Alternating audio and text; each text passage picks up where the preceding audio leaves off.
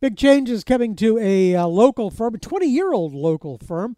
On December 1st, Deanna Walker is going to take over as CEO. She's been there 20 years. I mean, as chief revenue officer, but now is going to be running the whole place. And she joins us right now. It's good to have you with us.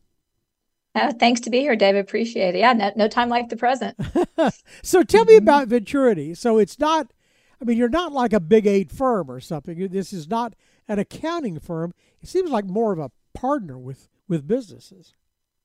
Yeah, no, absolutely. Great question. We are a professional services firm, but we offer a full suite of back office accounting services. So everything from, the top with your CFO level to operational consulting to outsourced accounting services. So we like to say that we sit on the same side of the table as the management team in the company. So we are not a CPA firm. You are correct. So do you But grow we with the do firm? amazing accounting. You grow with the firm? I mean, in fact, can they outgrow you? You know what? We haven't had that type of a situation. I think we really partner. I mean, there are times when it makes sense to outsource and times when there doesn't. And sometimes size plays into that. Sometimes it's just desires of the management team or certain complexities. It's not necessarily based off of revenue. It just kind of depends. But as we add and expand our service offering with the CFO suite, which we did about 3 years ago, we really can offer that full range of services for quite a long time for our I clients. would think that your business would be more in demand now than it has been in the last decade or maybe in 2 decades. We've been talking about this before, but there are not very many CEOs running companies right now that have seen inflation and sharply higher interest rates and had to operate in that sort of environment. Yeah, no, I think definitely our business and our services are in demand. Accountants are tough to come by, number one, and I think companies are starting to realize really the importance of having really strong, solid information to make key decisions. And we bring experts to the table across all aspects of the accounting spectrum, and really a product and a service that people can rely on. So, what are the biggest challenges that your clients are running into now? Well, I mean, we work with a whole host of clients, which is super exciting in a variety of different industries, primarily held. And, lots of things. We have lots of companies that are thriving. We have some that are having to reinvent themselves. I think the biggest challenge that continues to be is resources here, especially in this market. That's what we've seen the most of. It's just getting good help and team members with experience that can execute on the business that they have at hand. I always think of accounting and the office of the chief financial officer as sort of nuts and bolts and sort of classic. But this is an age of technology and artificial intelligence. Has there been a move in that direction in your industry? Well, we're definitely keeping our eye on it, no question. I mean, we have been, at the very basics of this paperless for quite a few years and are always focusing on creating efficiencies. At the end of the day, though, you've got to have people to do the analysis piece of it, have the conversations, have that seat at the table. We are staying on top of it. In fact, one of our core passions is lifelong learning. And so we continue to bring, classes to the table for our people. One, in fact, next week we are having a class on AI and how it's affecting accounting and what the pros and cons are to that, and when's the right time to really invest in that. And so we're definitely keeping our eye on it, no question. So where does the growth come from for you? Are you attracting new clients, or like I say, are the companies growing with you? Because I noticed, like I said, this company's been around for what, 20 years or so, Yeah. and you had 20% growth last year. That's not a mature company.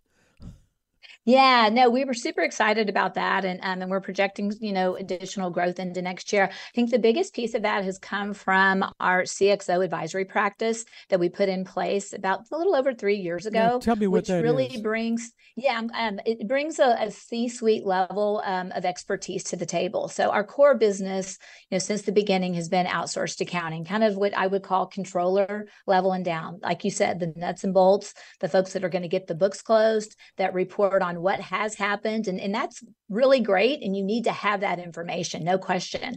What we did 3 years ago when we brought in the C-suite folks is we brought some more strategic conversations to the table that allowed us to take this, great and consistent accounting information that we provide for our clients and project it forward and have conversations on how to make key strategic decisions, do modeling and forward-looking scenarios. Also, having that seat at the table at that C-suite allows us to be a partner with our clients when there's operational changes that need to be made. And, the financials are really the ultimate scorecard of the business. That's how we like to look at them.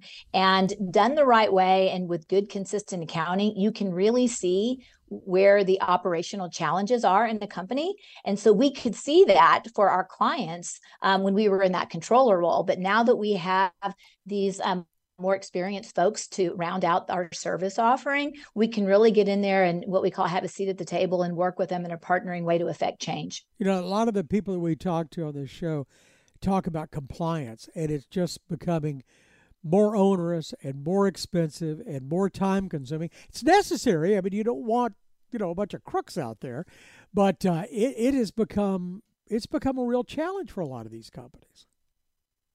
Yeah, I mean that there is that mantra out there that accounting is the necessary evil and it has to get done. And for us, the way that we approach it is reimagining that accounting and client experience such that you proactively put processes in place and really get out ahead of it such that you can minimize that cost, whether it's through efficiency or really consistent processes. It kind of boils down to that, really being consistent with the approach that you take every month. And I think that's one thing that Venturity brings to the table.